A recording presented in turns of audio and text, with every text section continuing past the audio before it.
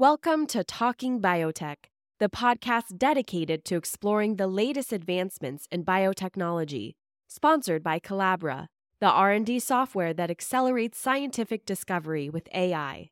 Each week, we'll dive into the latest innovations and discoveries with industry leaders and pioneers. Now, here's your host, Dr. Kevin Folta.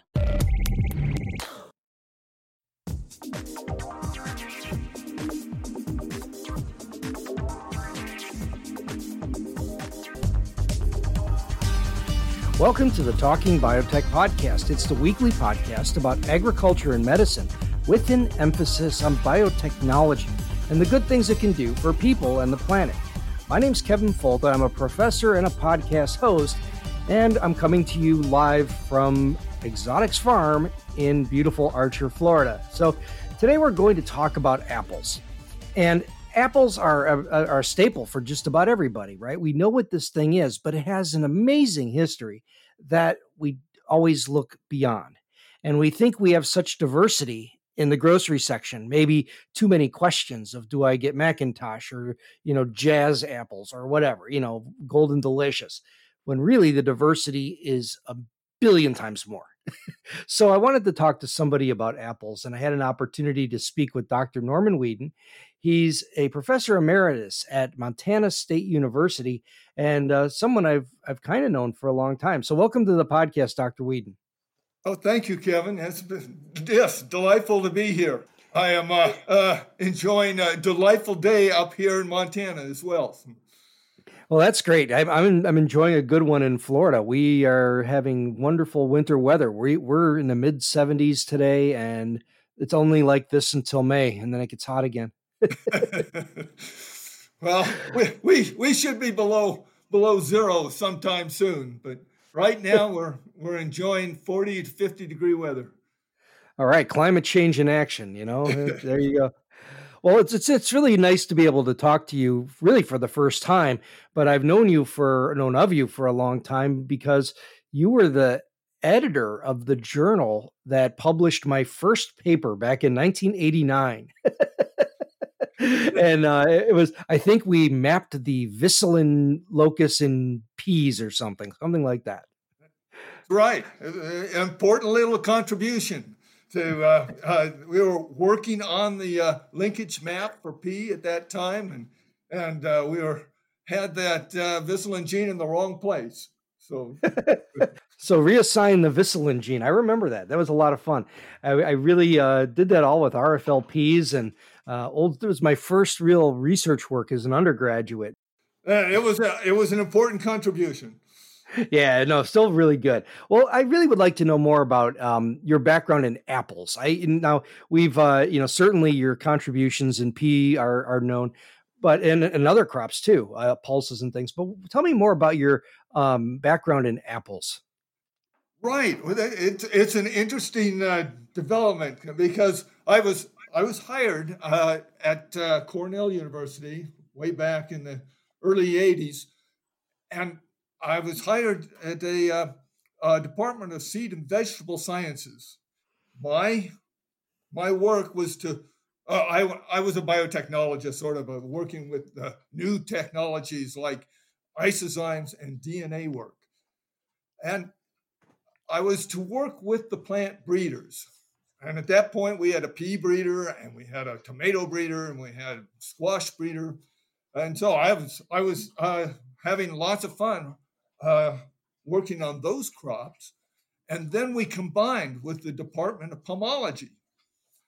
And lo and behold, there was a whole new group of people to work with, the apple breeders, the grape breeders, and there were some cherry breeders, but I actually never got involved with them. But the apple breeders, it was Bob Lamb and Roger Way at that time, were quite willing to work with this young guy that knew nothing about apples.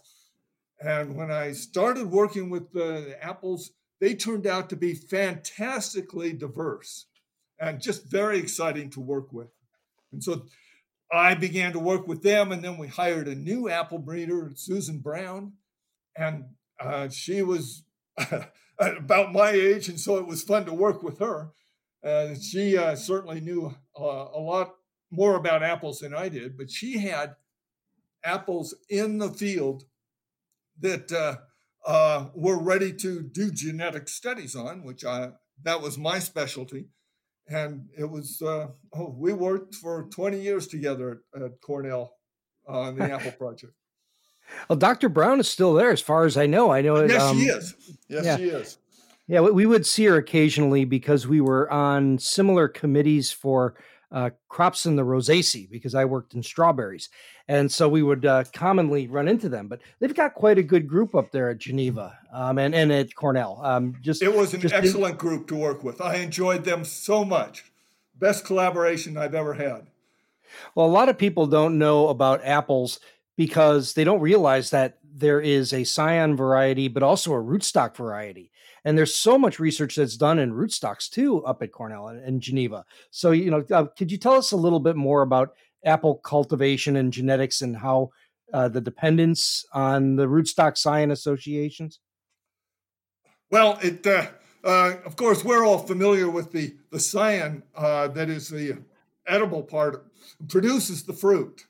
And so what breeders found was that there were problems with the scion and that sort of needed to be improved, but there were also problems with growing apples as a result of root diseases.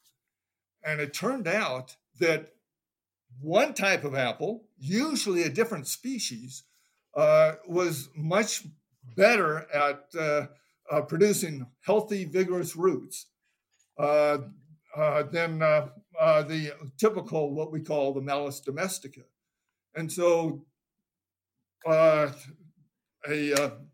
another fellow, Jim Cummings, was the apple rootstock breeder in the department.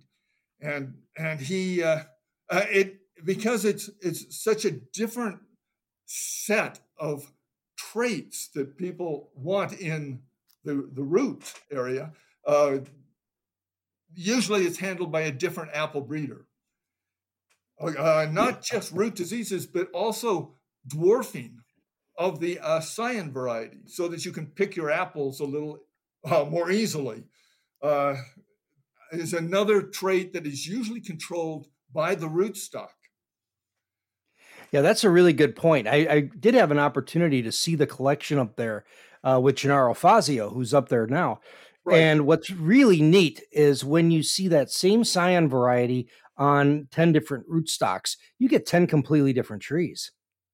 Exactly. And it depends on, again, what the goal is of the breeding program, what rootstock you want to be using for your final product. Well, like I mentioned in the beginning, we think there's such a diversity in apples and, so many varieties at the grocery store in most places. Yet I don't think people know or appreciate much about that genetic diversity. But can we start by talking about where apples are from? Where's their center of origin? Okay. That is, again, there's a little difference in that I'd like to stipulate on that question. Apples, the genus, probably has a center of diversity in China. And so your rootstock apples often are coming out of China. The scion variety is probably the species Malus sieversii that is found in Kazakhstan, southern Russia and eastern China. And so the sieversii is the undoubtedly the progenitor of the cultivated apple.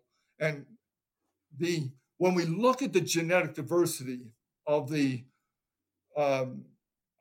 sieversii, I was fortunate in being at Cornell when the number of people from the USDA and the plant pathology department, and indeed a graduate student of mine, were able to go to Kazakhstan and make a collection of the basically the seeds on the ripe fruit, and bring them back, and we grew them out in Geneva.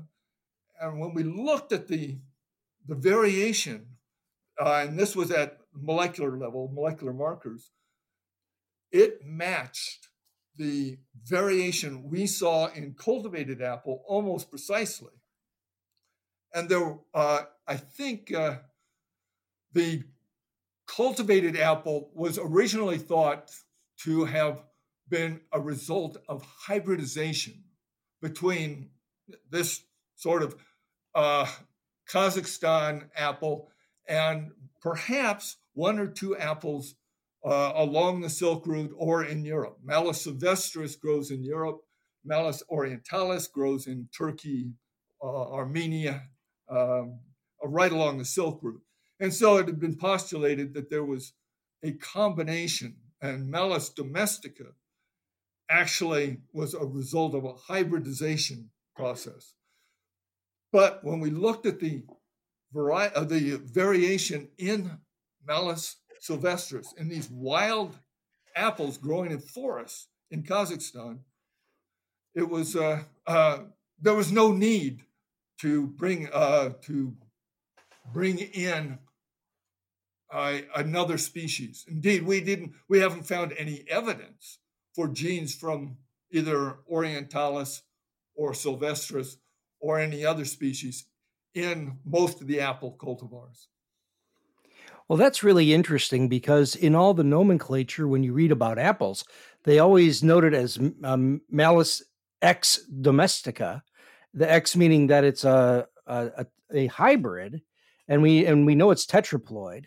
So is the Scion variety a autotetraploid of Sylvestris or Sylvestrii? No, indeed, the whole genus Malus is tetraploid. Indeed, it's the whole tribe, Maloideae, is tetraploid. Cherries, strawberry is the original strawberry, not the octoploid, and rose, these other members of the rose family are diploid. But when you go to Malus or pear or hawthorn, those are all tetraploid. And so the tetraploidy occurred way back when the Rosaceae was forming. The whole family was forming. Okay. Is there any sense of how and where they were domesticated? The apple, or yeah, the apple. Apple. What I'm suggesting is that it really hasn't been domesticated. It has what we find, and it depends on how you define domestication. But it usually domestication means the organism has been changed by man to fit man's needs and has lost the ability or not as adapted to the wild native area anymore. So you can think that dog behavior has changed.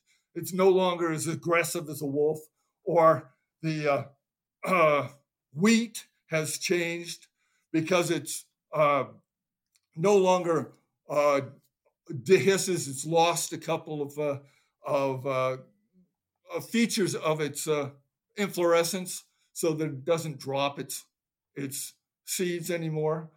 And you can see that, if a plant is no longer dispersing its seeds, it might have a little problem being in the wild, but obviously it's much easier to harvest. Now, apple, what would you expect to find in apple is perhaps a larger fruit, and indeed, most domesticated apple has larger fruit, but in the Kazakhstan forest, we can find trees with fruits about the same size as most domesticated forms or most cultivated forms. And so I can't find at least in most of the heritage apples, any particular trait that has been selected for that differentiates it from the wild apple or from the Cybersii. You see, that's really fascinating because I would have guessed that wild apple would have been like, crab apple, small and sour, and that all the sweetness and size and yield came from human intervention in genetics. And so has the changes that have been done in breeding programs, have they mostly been around other qualities like disease resistance or, post-harvest quality? Right. It's mostly been a selection of traits that are found in the wild, but one is crossed. A breeder will cross something with a large fruit with something with, say, resistance to scab, and then generate a hybrid that has both those qualities. But the hybrid is actually within the species. Very rarely has the breeder gone outside of the species in order to get a trait that is wanted in the final product in the cultivar. So it's been mostly sort of minor, either directed crosses or simply selecting chance seedlings. Many of the cultivars that are known, for instance, the Red Delicious, the Delicious and the Golden Delicious, are the parentage isn't known. It's a chance seedling that was simply selected out of seeds from trees growing in orchards. I didn't know that one. Well, but there was one really good, notable example of where the genetics of a wild apple were brought into the more domesticated cultivars, and that was with apple scab resistance. Apple scab, yes. Yeah, could you tell us a little bit about that and how long it took to really introgress the apple scab resistance? Well, the genetics. Let's see. There were a number of species grown in the Northeast. For instance, even a northern spy that were adapted to those cold regions, but the sort of humid summers allowed apple scab to develop, and so that these cultivars had to be sprayed weekly or biweekly in order to prevent the scab, which it's not a major disease of the tree, except that it puts a little scab on the fruit, and therefore it reduces the commercial value of the product. And it was the resistance was found in a number of different sort of wild species, and with the once it was found, in most cases those species were crossable. The gene, it turned out, at least the primary gene, which was called VF, for the coming from the name of the Floribunda. The F is from Malus floribunda. The V is from the common or the scientific name of the scab resistant or scab. Floribunda was able to be crossed with the various cultivated lines, and it turned out that the resistance gene was a single dominant gene. So it was easy to select for, and the incorporation of it didn't take particularly long. Although the first, when you make a cross in apple, you get all the background of the Floribunda, small fruits, poor fruit quality, various other things that the breeders had been working with to improve on the cultivated apple, and so it took 2 or 3 back crosses in order to or different crosses back to the cultivated type in order to get a really nice scab resistant variety. Well, the big and of course, in apple, it takes 7 years or so in order to mature, go from the juvenile stage to the adult flowering stage under field conditions. The breeders have now fixed that so that they can force these seedlings in the greenhouse to bloom in maybe 2 years. Although that, again, you don't get a lot of flowers at that point. But you can get through several generations in now less than 10 years. And that's a huge breakthrough because, one thing I always think about with the introgression of the apple scab resistance from Floribunda was that here you were doing this, probably I think goes back to the 1940s, where these processes were taking place. And you probably have dozens of careers and acres of trees to be able to really integrate that trait into modern varieties. And it's just one example. Modern biotechnology has done it in 5 years. The Dutch folks have done that one too. Pretty cool. Yes.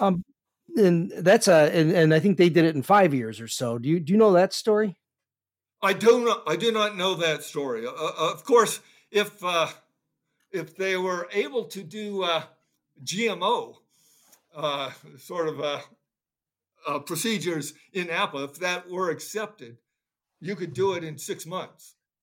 It would simply be a matter of doing the transformation of an apple variety and then growing it out. The procedure is well known. It's just that the product isn't acceptable. Yeah, not at this point anyway. And at least the other than the non-browning one, there are no disease-resistant apple cultivars from genetic engineering. So that's a little unfortunate. But let's go back to the question of diversity. How much diversity in Malus is present in the modern commercial cultivars? Quite a bit. It's again, as if you're talking about the species or that forms the cultivated type and the wild type in these Kazakhstan forests, most of the diversity in those wild populations is present in, say, the cultivated apple, including heritage varieties. If you go to other species of Malus, then there's quite a bit of diversity that has not been incorporated into the apple of commerce. Let's say even the more advanced, the more modern cultivars, the Jazz and Honeycrisp and those apple is because it's self-incompatible, requires you to cross it, and breeders generally try to cross make wide crosses because you do run into incompatibility problems if you say make a Golden Delicious cross and then try and cross back to Golden Delicious. You won't get as many seed. And so it's a case where breeders have been fairly good at keeping a lot of genetic diversity in the apple crop. Well, we'll kind of leave it there for just now and take a break. We're talking with Dr. Norm Weeden. He's professor emeritus at Montana State University, and we're talking about diversity in apples, where they came from and what kind of diversity is out there, learning more about one of our favorite fruits. This is the Talking Biotech podcast, and we'll be back in just a moment.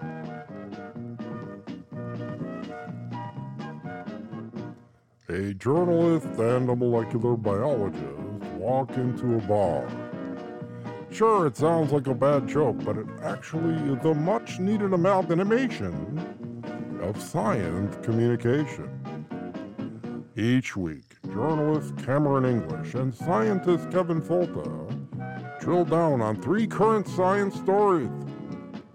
It's a deeper dive into the current issues that is informative as well as entertaining. Usually, the podcast is made possible by the Genetic Literacy Project at www.geneticliteracyproject.org.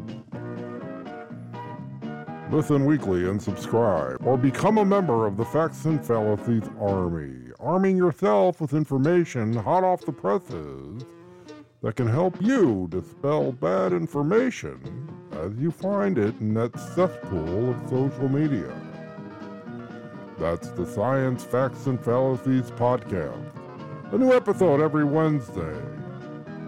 Available on iTunes, Spotify, or wherever you consume podcast media.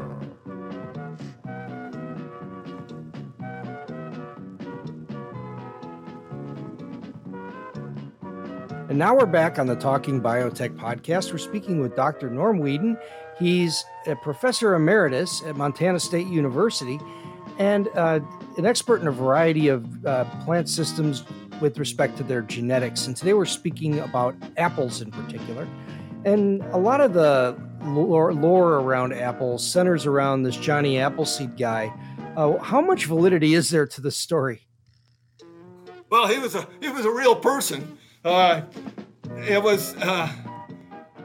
He didn't exactly go out and just disperse apple seeds. Of course, that's not how you cultivate apple. You cultivate apple by cuttings. If you take seeds from a Golden Delicious, you won't get Golden Delicious. You'll get something that probably isn't as useful or as high quality as Golden Delicious. But what he was a very good businessman. And what happened was out in the sort of the Ohio Valley, and as settlers were going westward, one of the things they had to do was improve their land if they were going to get a sort of a land grant. And one of the ways of improving their land was to plant fruit trees. And so the fellow that came to be known as Johnny Appleseed, his name has escaped me right now, but he put up a business where he started a nursery and was able to sell apples and go out to the settlers and say, well, here, I can provide you with apples that will be adapted to your situation or your this environment, and he made a business out of it. Well, that's pretty cool, because I know that in Michael Pollan's book Botany of Desire had some treatment of that too, but it's a lot of TV shows I've seen on it have it really hyperbolized, where they show this guy walking along the banks of rivers, sticking seeds or little trees in the ground. It just seemed kind of strange. He may have done a bit of that, but he was, I think, businessman first. Definitely made a profit on selling apple trees. Well, major apples of commerce, they all are grafted, as you mentioned before. And how many varieties are we really talking about in the current market? Current market? I think I think people are becoming much more sophisticated at knowing what they want in an apple, so that your Gala and your Fuji, there's some people still want Granny Smith and a few other apples that say are more for pies, but the you may be talking only about 10 or 20 apple varieties that are generally sold as in say your large stores. If you're living up in New York, I think there are a few more. McIntosh will still be around. Liberty, there's a number of small growers in the Northeast that will provide the local markets. And I think along in other areas of the country, there are going to be a few orchards of, say, different apples that will be brought into the local stores. But the apples that are shipped widely are relatively limited, but they are much better than the Washington quote Washington Delicious that was when I was in New York. That was the main apple of commerce, was the Washington Delicious that would be sold around Christmas time in these fruit baskets. Washington has now become a much more diverse. There used to be a monoculture of they could grow the Delicious very well and didn't need to breed any new ones, but they've learned better. So there's a lot more apples being produced in Washington, which is one of the major areas of apple production in the country. Now, I kind of got back on, you became back on my radar screen back when I was listening to seminar presentations in a class I was teaching from a student, Nathaniel, I think you know him. He mentioned that you and some others at Montana State were looking at heritage cultivars. So kind of going out into into remote areas, maybe old defunct orchards or old homesteads, and trying to identify varieties that, or well, not even varieties, but new genetics or new old genetics. So good apples that were present in these spaces, maybe kind of forgot about, maybe to find something new that could have commercial potential. And could you tell me a little bit more about that? Because it's super intriguing. Exactly. That was exactly what there were a number of people that got together, mostly extension specialists, got together and said, there are a lot of apples planted in Montana, maybe 100 years ago. And we've sort of lost track of these orchards. Montana, the Bitterroot Valley in Montana, which is western Montana, used to be the center of apple production in the Pacific Northwest. Before Washington got its his project that irrigated most of eastern Washington. The Bitterroot Valley simply couldn't compete with the Washington growers, and so it became sort of the apple orchards went to, or many of them were left to go wild. Now the landowners have sort of changed, and there's a lot of interest in identifying what these old apples are. And of course, these have survived through many, many Montana winters. So you can imagine that these are got to be fairly hardy apples, and they've survived fairly well. So they're resistant to many of the diseases up here. And so the one person, my initial contact was with Toby Day, an extension specialist, and he said, "Can you help us identify some of these apples?" And that brought me way back to my time at Cornell, where when I first arrived there, I worked with one of the apple breeders to identify apples. And so I said, "Sure, I'd be happy to help." Although the techniques that we'll use currently are going to be DNA techniques that are the current easiest and most reliable methods. So we went out and looked at a number of looked at about 500 apples that were collected from various sites in western Montana. And we're able to identify approximately 10 different apples that were, we could identify the variety. And then there were a number of other apples that we simply couldn't identify. The apples that we did identify, a lot were out of the Minnesota breeding program or out of the Minnesota selection program. Wealthy was one that I had very little experience with back in New York, but it was very popular.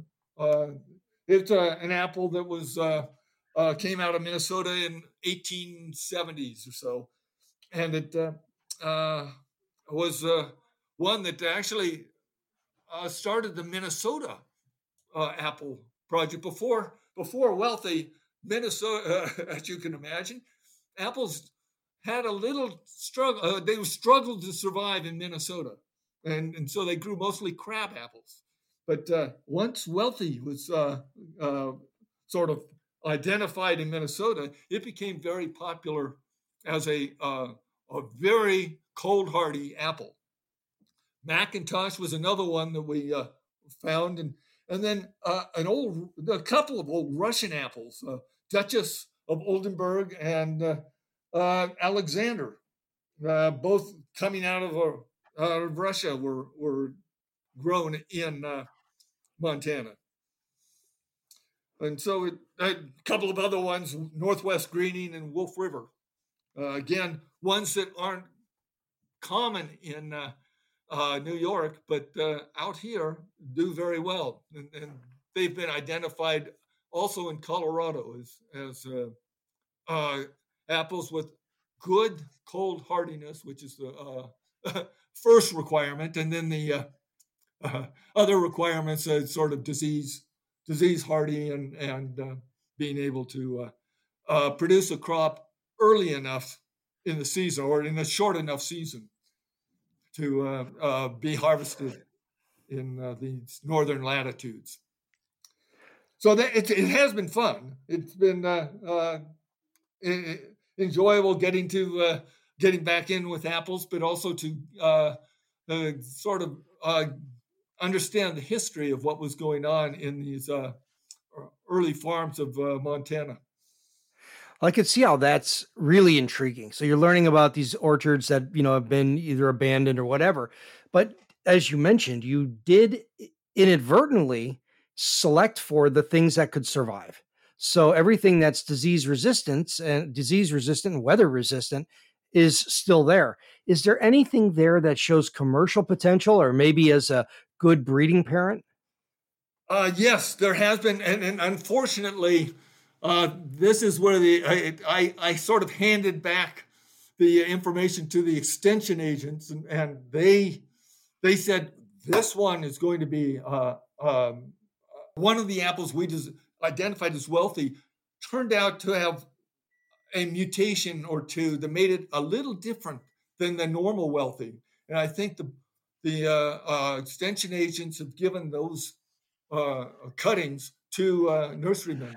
And they've actually named that, and I've forgotten what they named it, but after some Native American chief.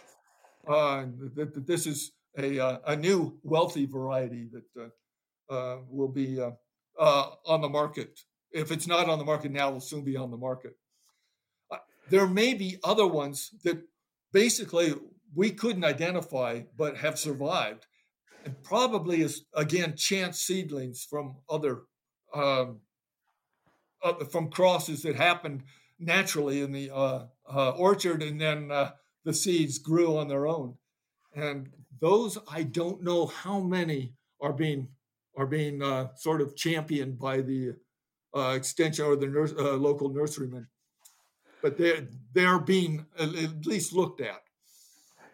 Yeah, see, I didn't think about that at first, because not only do you have the old apples that were planted there, but now you have all the seeds that were scattered by animals, the ones that fell off the tree. all of the other genetic segregation that's going to happen, that's going to bring even more variation inside those populations. I just think it's the coolest project. I think it's really neat to think that the next best thing might be something old. Yes. There's something that breeders didn't come up with, and as a directed breeding program, the farmers let nature take its course and perhaps develop something that is better suited for Montana than anything the breeders have come up with. So is that a formal program that that still is existing and is funded, and that is allowing extension folks to go out and identify these old orchards and their heritage, kind of long forgotten about varieties? Unfortunately, last year was the last year that we actually ran out of money last year, and so we don't have new money to support the program. I think a couple of the extension specialists have taken it in a slightly different direction, working with the nurserymen to develop some of these either old varieties, the old trees that still look good, or trees that we weren't able to identify and see and pursue the possible commercialization of those trees. I know that one extension agent or a specialist was interested in getting into the cider apples that were around the Bitterroot Valley, but the funding did not come through on that project. So right now that's on hold.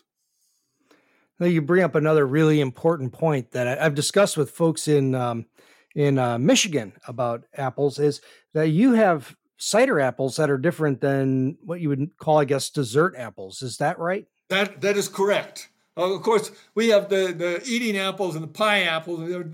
You can get fairly sophisticated as to just what you use Granny Smith for, and what otherwise you're going to use something like a Pippin for. But there are cider apples that have been selected because they're a little bit more stringent, but they make good cider, and those would apparently were quite popular in the Bitterroot Valley.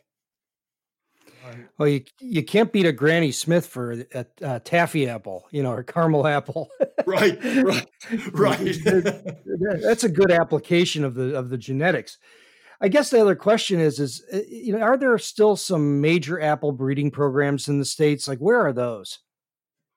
Yes, Purdue has a very good program.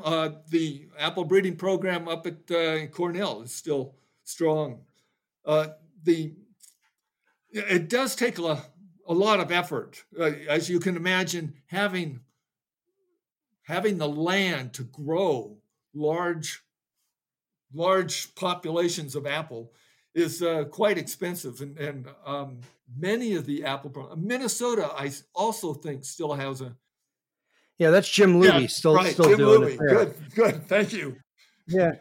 No, I know a lot of the players in that space, and the reason I bring it up is because it's a good time to remind everybody that when you hear people talking about trademarks and royalties around apples, which is billions of dollars, and how this is so expensive, and should there be trademarks on fruit and trademark names, all of that royalty money probably barely covers the high cost of apple breeding, because you need to have acres of trees, acres of inputs, people like crazy.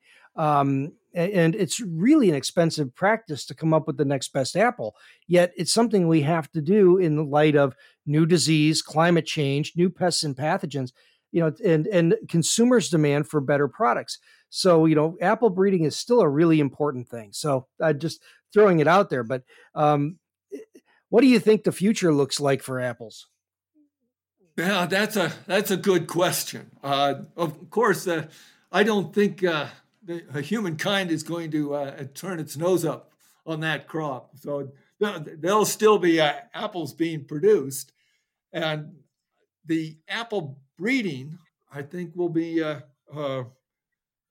continue, at least in limited universities. The Swiss, the Italians, the French, even the British have their apple breeding program. I'm sure there'll be several in the United States.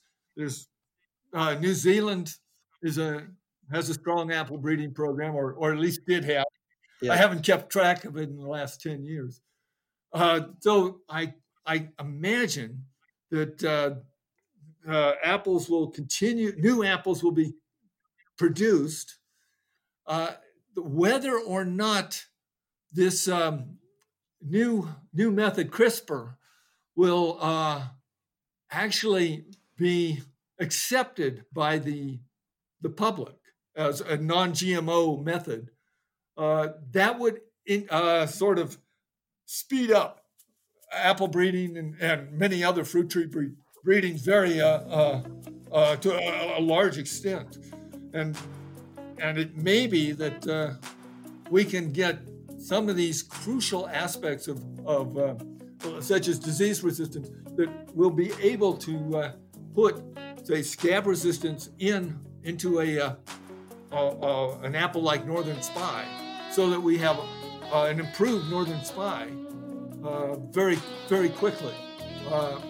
That depends on the market, but I think there'll be a relatively low input but continued input into improving our apple varieties. No, really good. And yes, they got great programs in breeding still in New Zealand. Also China going strong on China, yes. All the pome fruits. And well, Dr. Weeden, thank you so much for joining me on the podcast. I learned a lot about apples today, and it was a really informative episode. So thank you very much. Kevin, it's been my pleasure to not only talk to you, but go over some old memories of mine, and best of luck to you on your podcast. All right. And so thank you, everybody who listens every week. Thank you for such loyal listenership. Write reviews, as I always say. That really does help. And we've got a great record online that shows you really are participating in the process. We appreciate your support on Patreon. It helps us promote the podcast through more channels. So once again, this is the Talking Biotech Podcast, and we'll talk to you again next week. The Talking Biotech Podcast reflects the personal views of Dr. Kevin Folta and its guests. These are not the views of the University of Florida, its faculty, staff, or students. But after all, it is science, so they probably are, but it has to be clear that there is no university affiliation with this podcast, which is a damn shame, but I guess that's how it goes. So feel free to share this science communication effort, recommend guests, and support us with a few shekels over on Patreon. We invest all funds back into promotion of the podcast to widen the audience, enhance production, and expand science communication efforts in many ways. Thank you for listening to the Talking Biotech Podcast.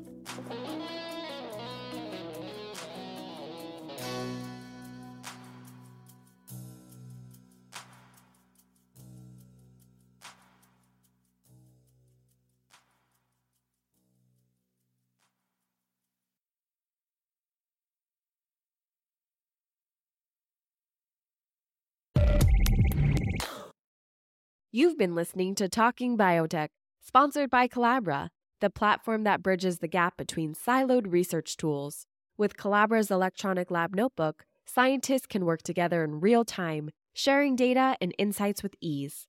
Revolutionize your research collaboration. Sign up for a demo today at collabra.app, collabra.app.